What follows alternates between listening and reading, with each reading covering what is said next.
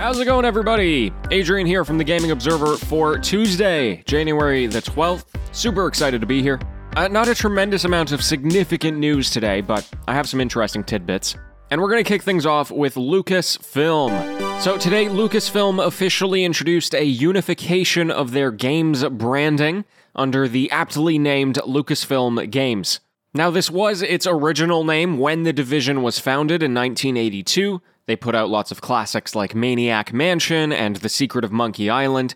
And then 8 years after they founded that, in 1990, they rebranded into the more well-known name of LucasArts.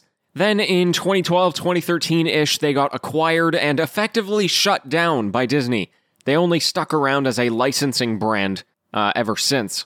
So now they're going back to Lucasfilm Games. They're going to have a new presence on social media with that, and of course their logo is going to be different in all their games.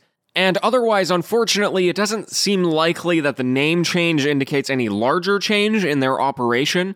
You know, usually stuff like this indicates that they're going to be doing something more, but they still have a Star Wars exclusivity deal with EA, which expires in 2023, if it's not renewed. And I have to imagine they're going to renew it because they're bringing in a lot of money for Disney that they're probably looking for. But hey, you can't help but daydream about a comeback, right?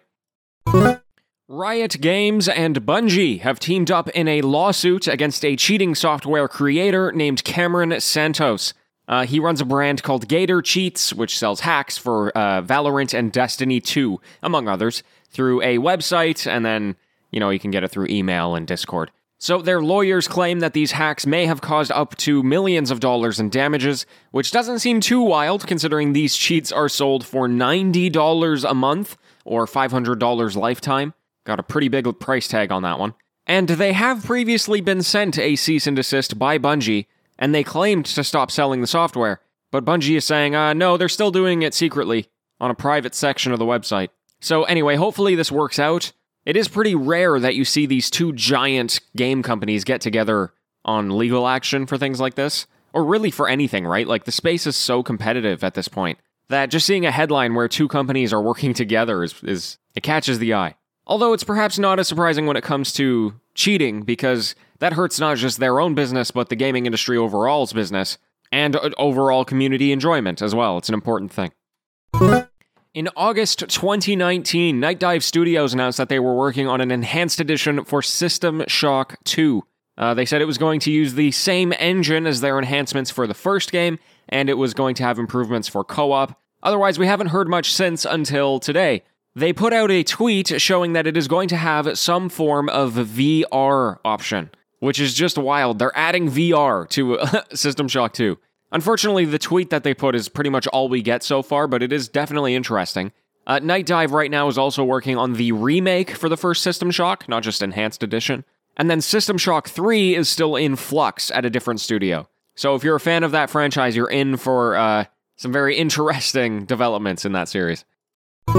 Okay, and the last thing, not really a news item, so I'll try to do it quickly, but you might remember something by the name of Twitch Plays Pokemon. It popped up a while ago. The concept was that somebody programmed Pokemon Red to respond to Twitch chat inputs, essentially making the game crowdsourced by thousands of people at once. Now, that concept, as it got very popular, it took off in a variety of ways, and today I'm seeing probably the wildest one yet. And what it is a user on Twitter is updating their avatar every 15 seconds with a screenshot of the game, and the player moves in the game based on the most popular input reply to a tweet that he made. So basically he said, hey, reply to this tweet with, the input that you want, and then if the most amount of people said up, then the player would go up, and then a screenshot would change in the Twitter avatar. Don't ask me why this is happening. I can't imagine refreshing Twitter is as fun as just watching it on Twitch, but, hey, people are doing it nonetheless.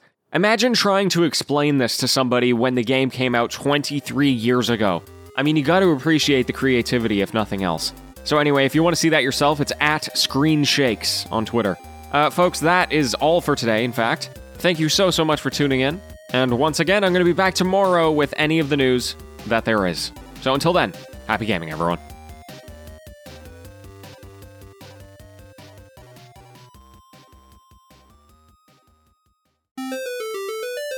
It's the TGO After Show. Welcome. So, as you can tell, still pretty slow with the news as we ramp up into 2021.